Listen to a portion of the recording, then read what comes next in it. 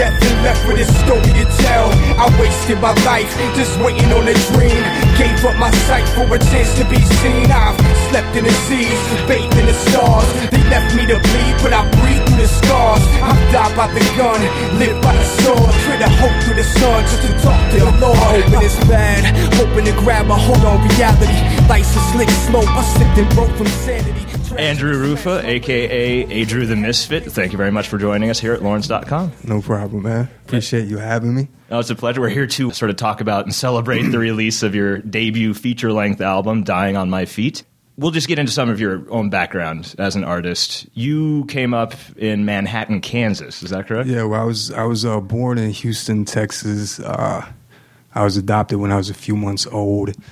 And when I was about 2, my people, the family that adopted me, we moved to Manhattan. So, yeah, I pretty much grew up in Manhattan. Mm-hmm. And I moved to Kansas City in about 97 or something like that. Moved here about 03. But I'm curious about how you discovered hip-hop in Manhattan. And is there actually a hip-hop scene in Manhattan, Kansas? Well, you know, to be honest with you, I've been to Manhattan like once in the last 8 years, man. But so I'm not really sure. I know I got some friends that are still trying to do their thing out in Manhattan, man. And I think there's a love for hip-hop now in any community you could go into, you know. But when I was a kid, when I first discovered hip-hop was about 84, man. And that was about the time that hip-hop was really becoming really kind of trendy. And they had, you know, the breaking movies, and they had, you know, McDonald's commercials with people pop locking and shit like that. And it was really kind of a trendy kind of thing at that point, as far as like in your suburban communities and shit like that. But when I really got locked into hip hop was when I saw the Beat Street movie, which is really a much more authentic portrayal of hip hop culture than like the breaking movies and stuff. And yeah, the first hip hop album I ever got was a soundtrack to that movie. And yeah, pretty much after that, man, I was listening to a lot of hip hop music. I always got into a lot of other kinds of music as well. Like when I was a kid, I was really drawn to a lot of old soul music, and I actually wanted to be an R&B singer when I was a kid. Yeah. But you know. Did you ever get into any training to be an R&B singer? Nah, man. Practice to be other than R&B just singer? like, you know, coming home after school and singing in the garage and shit to like, you know, Jackson 5 tapes and shit. That was pretty much my training. And when did you start actually making your own music? Like, when did you start becoming a lyricist, and when did you start like laying down beats? Well, I first started writing my little raps in about probably like 89 or something like that, man. And it's nothing to really brag about at that point, but I kept at it. And I guess the time where I probably actually started letting people hear the stuff that I was writing was probably about like 91. And from then, we were just making like little homemade tapes on like doctored up karaoke machines. Like we would have 2 put together, and one would be like the main vocal, one would be like the ad libs. And you know, back then we didn't have computer recording programs. Everybody didn't have a studio. You know, it was much more difficult to actually get your voice on tape. You know, and then I started rhyming on the radio in about 93 at the college station, DB92, K-State. Yeah, and there was a DJ at that time named DJ Trickster, who's actually now the DJ, one of the main DJs at KPRS in Kansas City, 103 Jams or whatever. He goes by JT Quick now. But I went up to the station one time and just spit for him, and he started letting me get on the air, and he would like loop up breaks for me and on a reel-to-reel machine, and I would just like do freestyles on the air. We would record little songs before he went on the air, stuff like that. And that's pretty much how I got my start, man. Talk about your evolution as a lyricist, as a songwriter. You've, especially on Dying on My Own Feet, you have very dense lyrical approach to your hip-hop. And what are your influences lyrically? As an MC, man, my main influences were probably like Chuck D, KRS-One, Nas, Hieroglyphics, which some people might find a little bit surprising if they know Hyro's music, but a lot of people don't give Hyro the credit of being some of the first cats that really put syllables together in a really intricate way. And has kind of extended into the way I approach my stuff. But in the beginning, you know, for a long time when I was younger, I pretty much just focused on battle raps. Like, I just had my entire life revolved around coming up with punchlines and one-liners and shit like that, man. It was really kind of crazy. And I was just known as the battle cat, you know what I mean? You know, I just had mad battle raps and shit. And it really, you know, when I started going through a lot of serious things in my life, it's when I really started to add a lot more substance into what I was writing. Because, you know, it got to the point where I didn't care about bragging how dope I was. You know, I was just talking about what happened in my life. But still, that the rhyme structure and my cadence and everything kind of stayed in that same area, you know. Off of Dying on My Own Feet, what do you think would be the best example of perhaps where you are right now as an MC? Like, what do you think sort of epitomizes your approach to songwriting and to hip-hop in general? Is there one in there that you would like sort of hold up and say, this is who I am as an artist right now? Well, I mean, it's kind of hard to say because there's so many different. I talk on so much different stuff on the album. I mean, the most meaningful song to me would obviously be the song about my son, which is called Seed, Setting Everlasting Eternal Devotion. You know, obviously for personal reasons, that would have really deep meaning to me. Maybe someday you can hear this, you can understand it.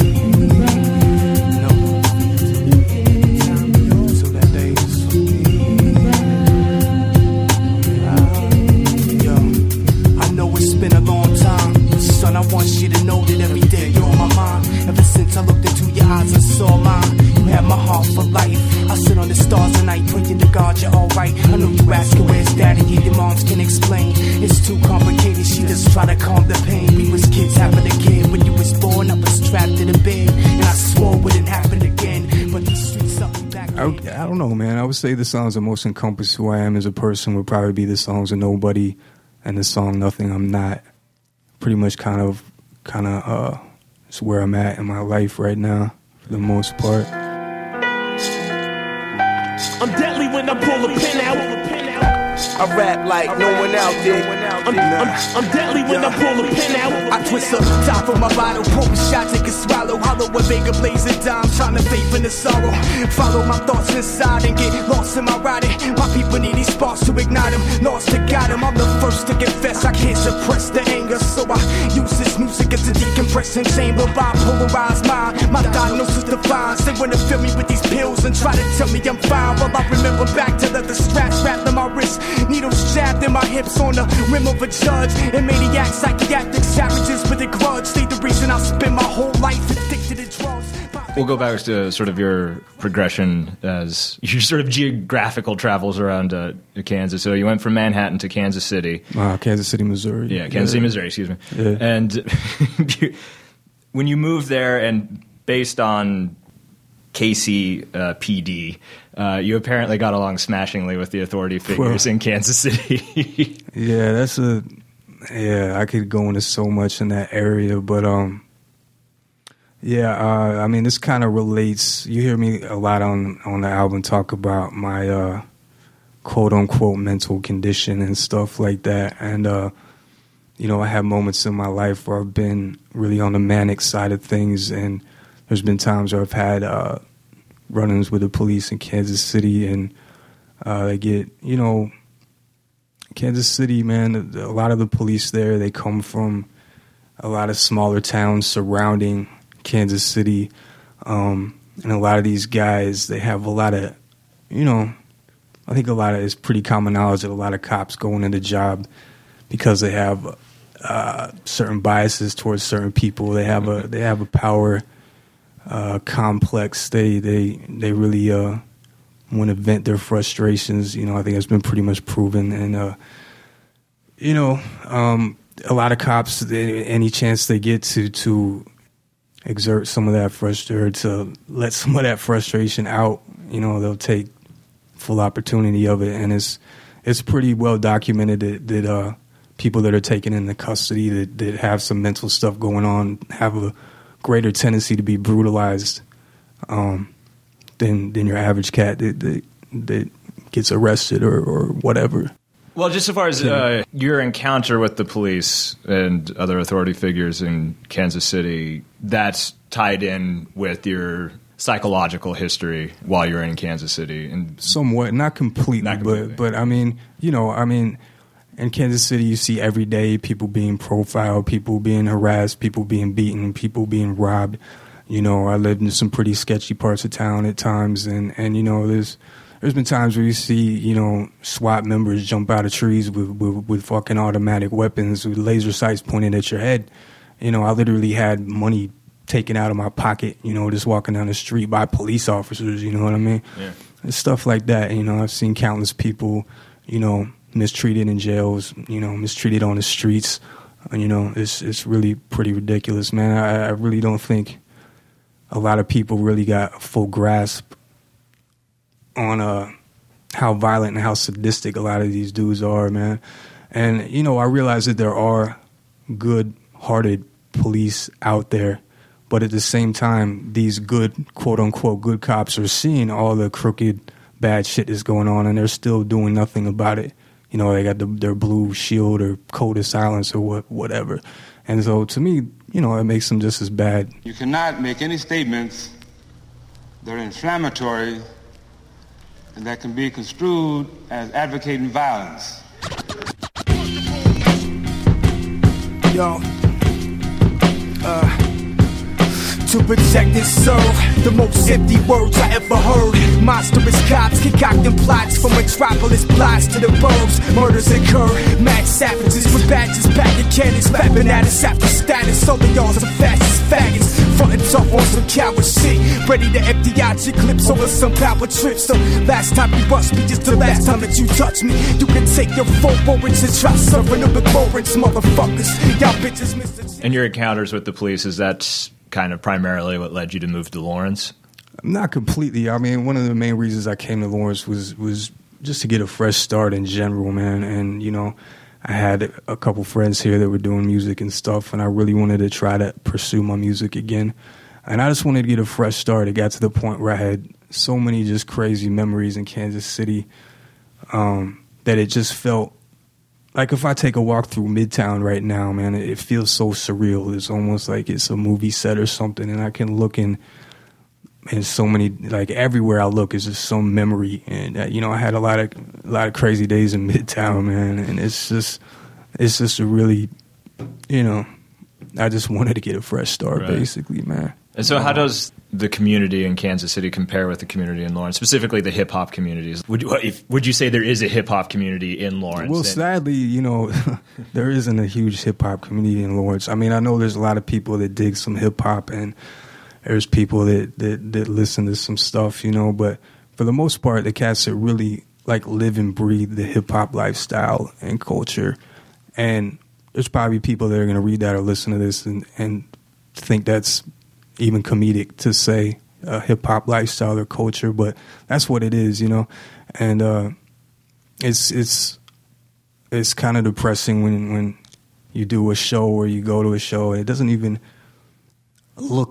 seem like a hip-hop show, and it's really frustrating when you're and I'm not trying to degrade Lawrence in any way. I think it's a great place, and I think as far as Kansas goes, it's about the best place you could be, but it is kind of frustrating that there's not more people that have a really true respect for the art of hip-hop music, whether it's making beats or writing rhymes or, I love a lot of indie rock and punk rock and all kinds of stuff, man, but a lot of these people don't have the same respect for our music, and it's really kind of frustrating, I mean, I don't think a lot of these indie rock artists really appreciate how much work it is just to make a hip-hop song. We're writing 24-bar verses.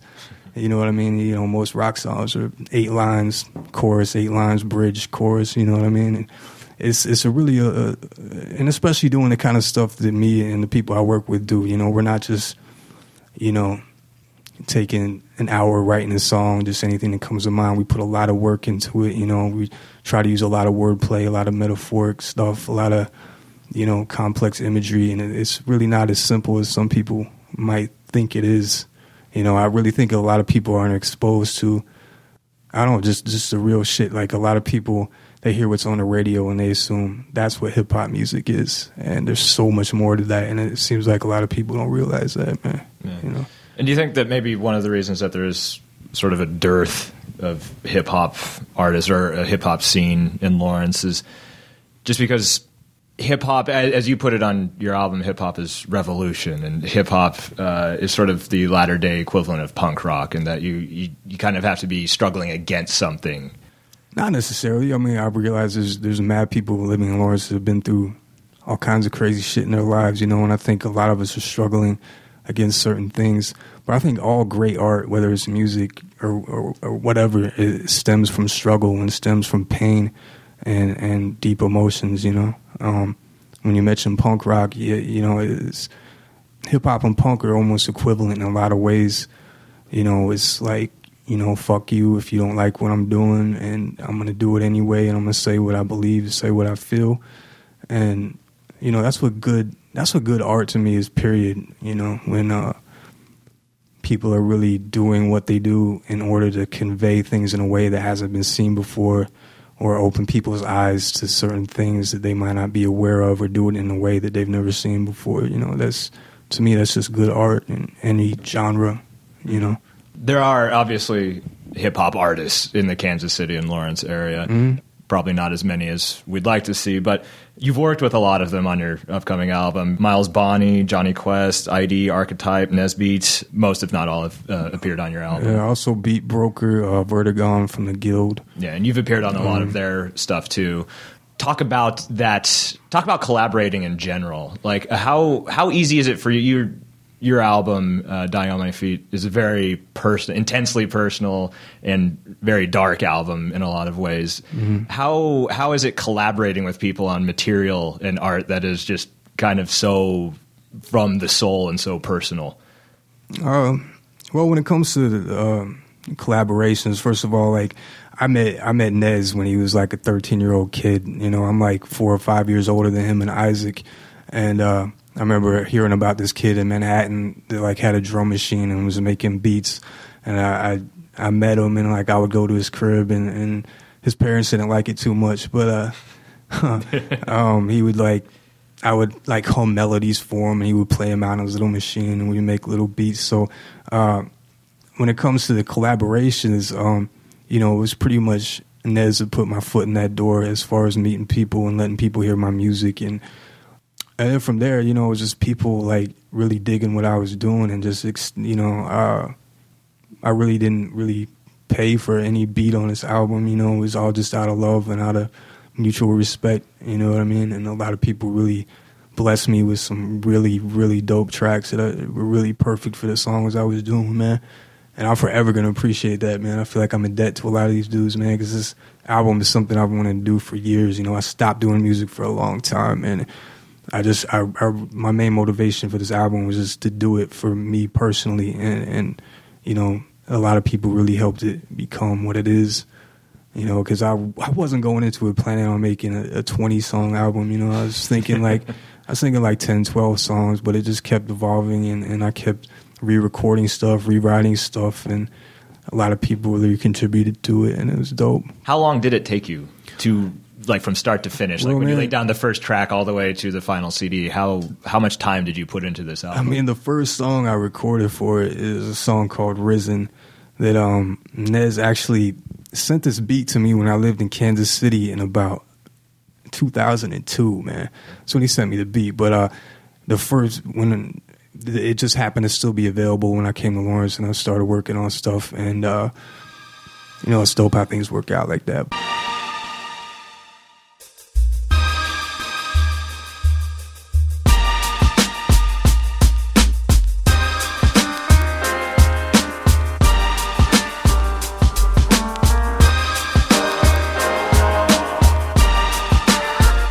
Lifetime of madness. So long I've been trapped in this blackness. Brain blazing in flames. Now I'ma rise from the ashes. This ain't no fairy tale. They have me buried in hell. Thrown in overpopulated cages, locked in solitary cells. Living in vain, twisting in pain, dripping insane. When I left in the sicker conditions of when I came. That song was recorded in like early 05, late 04. So I mean, I've been working on the thing for almost 3 years. But I don't want it to sound like the material's dated or anything, because the majority of the songs were written and recorded within the last like 6 to 8 months, for the most part, or a year. You know, you alternate between topics on the songs, between your own biography and social commentary. Track like Truth Where Trouble Lies seems to be more about your own personal experiences and your own medical conditions in the past, whereas a song like Society, as it's in the title, is just sort of a blistering social commentary on a lot of things, from Bush to Katrina and so on. Right. Do you approach those topics differently, or do you even see a difference in how you tackle those subjects? Well, you know, when I write about my personal life, it's pretty much just stream of consciousness, whatever happens to come out. When I do topical songs, I really have an idea in my mind before I start writing. Is it a conscious effort? Like, do you separate like the biographical songs and the political songs, or is it just whatever it comes to? Well, not completely. I mean, like in Society, like the beginning of the second verse, or even like the beginning of both verses are kind of a little more personal, and then it stems into the social commentary. And the way I approach that stuff is like, you know, I like to say social commentary instead of political. You know, like I was saying to you earlier, I don't consider myself to be any kind of political science expert. You know, I talk about things as they directly affect, you know, me, people like me, people that have been through the same kind of things I've been through, people that are going through the things that I've been through. Do you like watch CNN and then see something that pisses you off and then sort of sit down and that gives you inspiration? I don't necessarily watch CNN because I can't afford cable. But, I mean, you know, obviously we're all seeing what's going on in the world right now. And I just, you know, I think we're at a real critical point right now where things could get better or things could get a lot worse, you know. And I just, I think a lot of people's eyes are really not open to a lot of the things that are going on. Obviously, we know about things like Katrina and we know about the war, and I think the majority of Americans are really frustrated with what's going on. But I think a lot of people are kind of, they don't really understand the roots of where all this stuff is coming from, you know, or they don't want to face it, like what the roots of this country truly are and what the true history of this country is. Yo, I woke from my sleep, the sweat so cold sheets, holding a deep breath, trying to slow the beats in my chest, hit with this sick image from the nightmare that I had, a baby suffocating under an American flag, the levees broke in New Orleans this week, guess what I'm dreaming, so it's all to see your kids floating in the street, the Bush regime all on my TV screen, it's sickening, seeing villains squeezing and kissing children, seeming grief-stricken for those needing relief for deceased victims when their very own Nazi policies and greed killed them. War was more important. They reallocated all the funds, assassinated fathers, mothers, daughters, and sons. Homes hopelessly broken beneath poverty's ocean. Waters keep overflowing while bodies are decomposing. Our soldiers that eat it here, but still died in Iraq just to keep you free to gas up your SUVs. It's crazy, but this may make the nation wake up, cause this time there ain't no terrorists. The ones to blame is us. Dust to dust, ashes to ashes.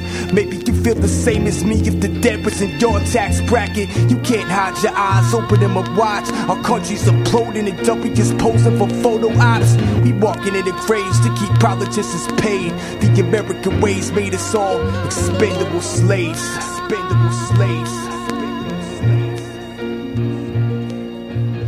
A track specifically that I'm just kind of curious about is Not Like This, number 13 on the album. Where did that come from? Because for those who haven't heard it, and we'll play it in the podcast, but is it something that you recorded for the album, or is that a sample from somewhere? Where did that come from? The dialogue is actually from a movie called Punishment Park, which was a movie made, I believe, in the late 70s, and it was based on the Vietnam era, and it was basically, the premise of it was dissenters, like radical poets, activists, musicians, or whatever, you know, Black Panther types or Abby Hoffman types that were rounded up and basically taken to this prison camp, and they were given the option to spend like 25 years in prison or try to make it across the desert to an American flag,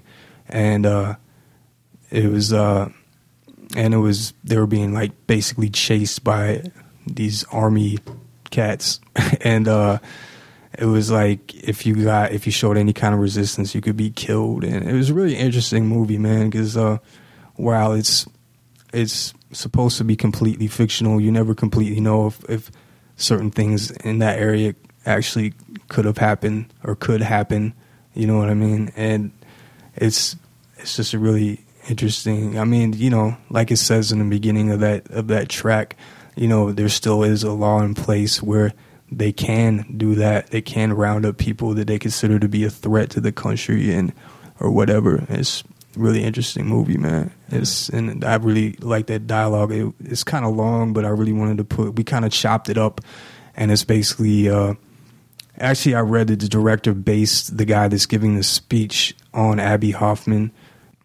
If a lot of people might not know, or some people might know, he was a really big activist in the 60s. Member of the Yippies, the Yippie Party. And the Chicago 7.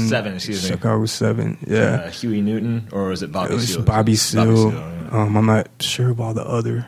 Yeah. Nobody remembers. Tom Hayden, I think, was one of them. But, and he's basically just breaking down all the ills of society and pointing out the fact that so many of us live such an empty existence, and we spend our days slaving away for corporations that doing meaningless jobs for corporations that are putting out products and services that we really don't need in the first place. And it's like, you know, it's a point of a lot of my music is that there should be so much more to life in this existence that we're expected to live in America. You know, I think it should be an option where we can do what we want to do every day and really enjoy our lives to the fullest.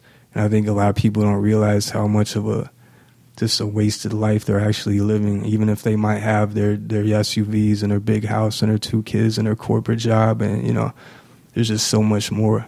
There should be so much more to life than that, you know what I mean? So if it was up to you kind of people, we would just shut down these factories, we'd burn them down, we'd all go out and panhandle in the street. Then what kind of society would we have then? How would you feed people then? So you want us to work and support you, that's what you want. There's enough food, enough wealth in this country to take care of everyone. I'm as concerned as you are about the direction of this country.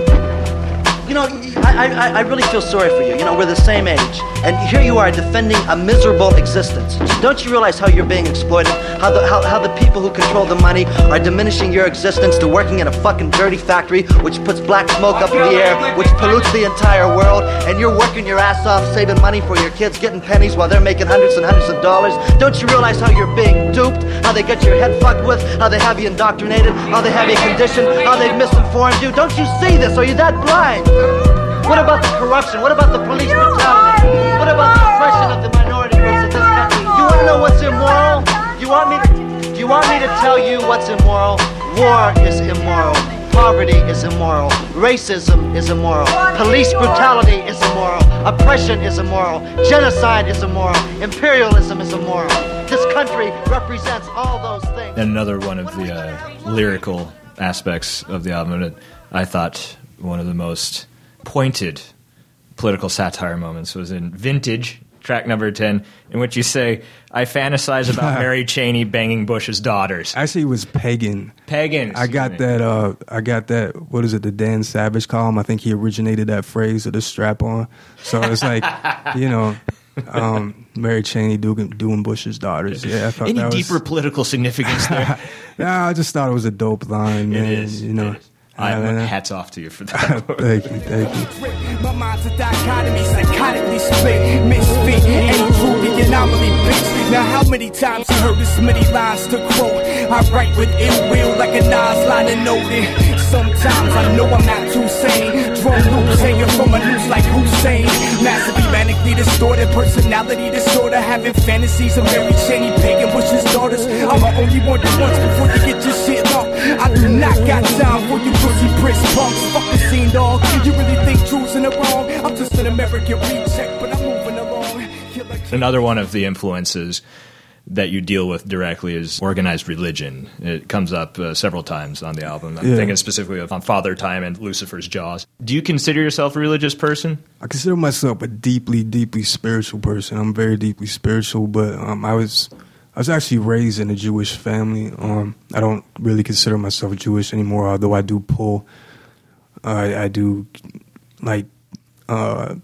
inspiration from certain things in that faith, but I pull things from all kinds of different faiths.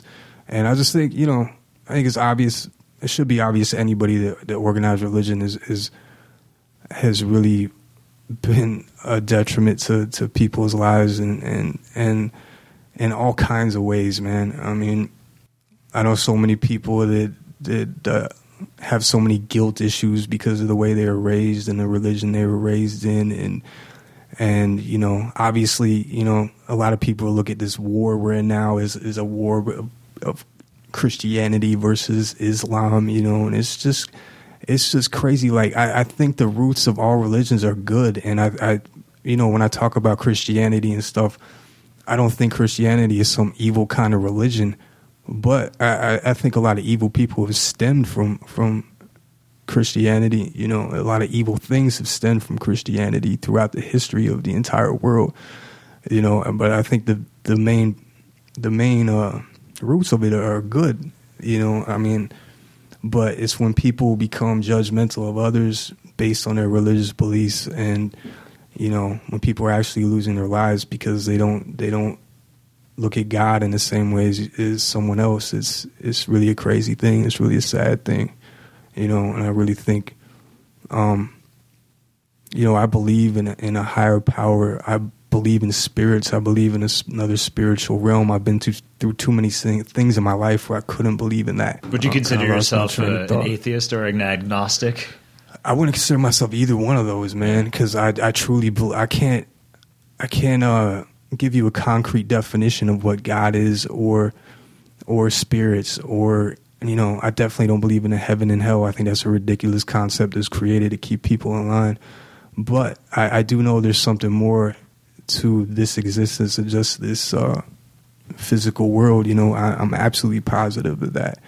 And I think, just to put it in a nutshell, I think, if we are being judged in some way, I don't think God, first of all, if you want to call him God, when I say God, I'm saying that so people can understand I'm talking about a higher power, but I don't necessarily look at it as one guy up there. Bearded guy. Yeah, exactly. That's, but,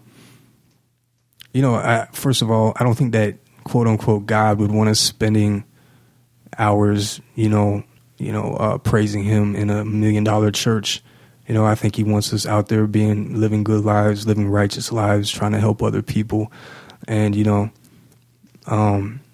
I really don't think he would give a damn if we think we can be saved by Jesus or by a golden statue, as long as we're good people and we're living how we're supposed to live, I don't think you should have anything to worry about. And so many of these Christian fanatics will tell you if, you don't believe in Jesus, you're going to hell, and that's it. And it's just such a ridiculous concept. I mean, if that's the case, Gandhi's in hell, Malcolm X is in hell. All the Native Americans are in hell pretty much. There's a whole lot of people, all the Jews are in hell. There's a lot of people in hell.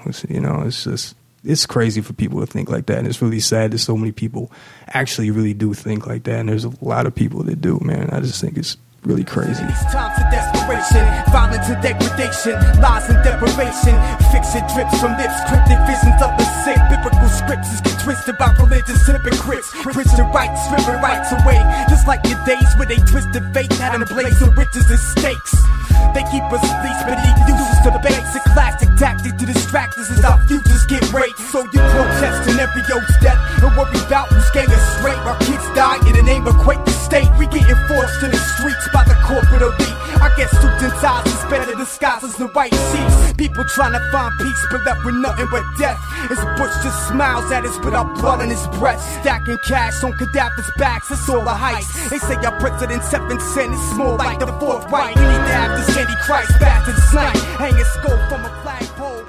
it's a good contrast between what you do and what passes for mainstream hip hop these days, where you have these guys who are like materialist obsessed about, you know, money and possessions, but at the same time they're quasi Jesus freaks. Like they're always name dropping Jesus, but at the same time they're glorifying just, you know, earthly possessions and gold and diamonds.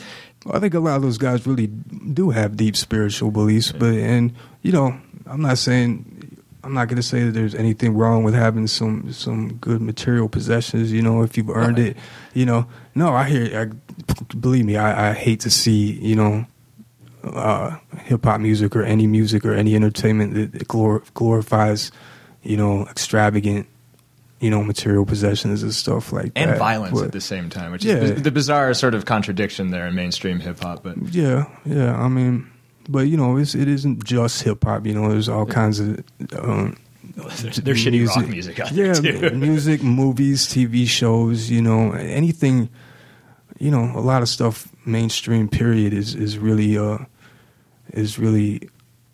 in my eyes, just really a terrible influence on kids, man. And I really, really wish that this might come off as corny to some people. I really don't care, but I really wish that, you know, you hear so many times artists and athletes or entertainers or whatever saying they're not here to be a role model. You know, you hear that all the time. It's the parents' responsibility, all that shit. But the fact of the matter is you are a role model, you know, and kids are looking up to you and kids are trying to emulate you. And I really just wish that more people would take responsibility for what they're putting out there and realizing they're putting a lot of crazy ideas in people's heads. You know, I guarantee you there's thousands and thousands of kids locked up right now or dead right now just because they're trying to portray a certain image, you know, or there's people out of their minds crazy locked up in an institution somewhere because they wanted to experience the same thing some rock star did, wrote some genius song by doing 80 tabs of acid or whatever, you know. And it's like people need to, if they're going to talk about things like that, they need to talk about the other side of things and the consequences that could come with living in a certain way, you know. And that's in my music, when I talk about my criminal past or whatever, man, it's nothing that I'm proud of. And it's I try to talk about the consequences that came with that, you know. Obviously there's some pretty severe ones, and but I also want to show people they can come back from all that stuff and live a positive life and have a positive impact on society. And, you know, I think most of the kids that are getting in trouble or whatever, they're not bad kids. They're just making bad decisions. You know, I was never a bad kid. I just made some bad decisions, you know. And so do you think that Dying on My Feet is, even though it documents this very dark journey that you've been on, is in the end a hopeful album? To me it is. I mean, I think just the fact that I'm in this position to make an album is says a lot. I mean, you know, there were times where they thought I was going to be in an institution the rest of my fucking life, you know. I was so gone on LSD-induced, like, psychosis that they didn't think I was ever going to come out of it. And I was in places where there were people that are still in there from the late 60s and have never left because their mind never came back to them, you know. And there is a lot of, while the album is dark, there's also a lot of songs where I talk about how far I've come. And, you know, that's usually how I try to do it. If I am talking about some bad shit that I've been through, I try to bring it back to what I've become and where my life is at this moment, you know, which still isn't all great, but it's a lot better than where I've been in the past, you know. We will not probably see you performing live very much. Is that what I gathered? Well, I mean, I'm kind of going back and forth with the whole performing thing, man. And again, I'm not trying to slight the Lawrence community at all. I don't want to come off like that. But like I said, man, it's just kind of hard when you're on stage. Like, I was doing quite a few shows for a while, man. It's just kind of hard when you're pouring your heart out on stage and there's only a small segment of a small section of people that are actually trying to listen to your words, you know. And half the time the sound systems are so bad, they can't make out the words anyway, you know. And I'm just like, what am I doing this for, you know? I want to perform, but I want to perform if it's worth it. That's basically what I'm saying, you know. I want people that are really want to hear the words and really have a respect for the music and a love for the music. And if that's not the case, I just really don't see the point in doing it, man.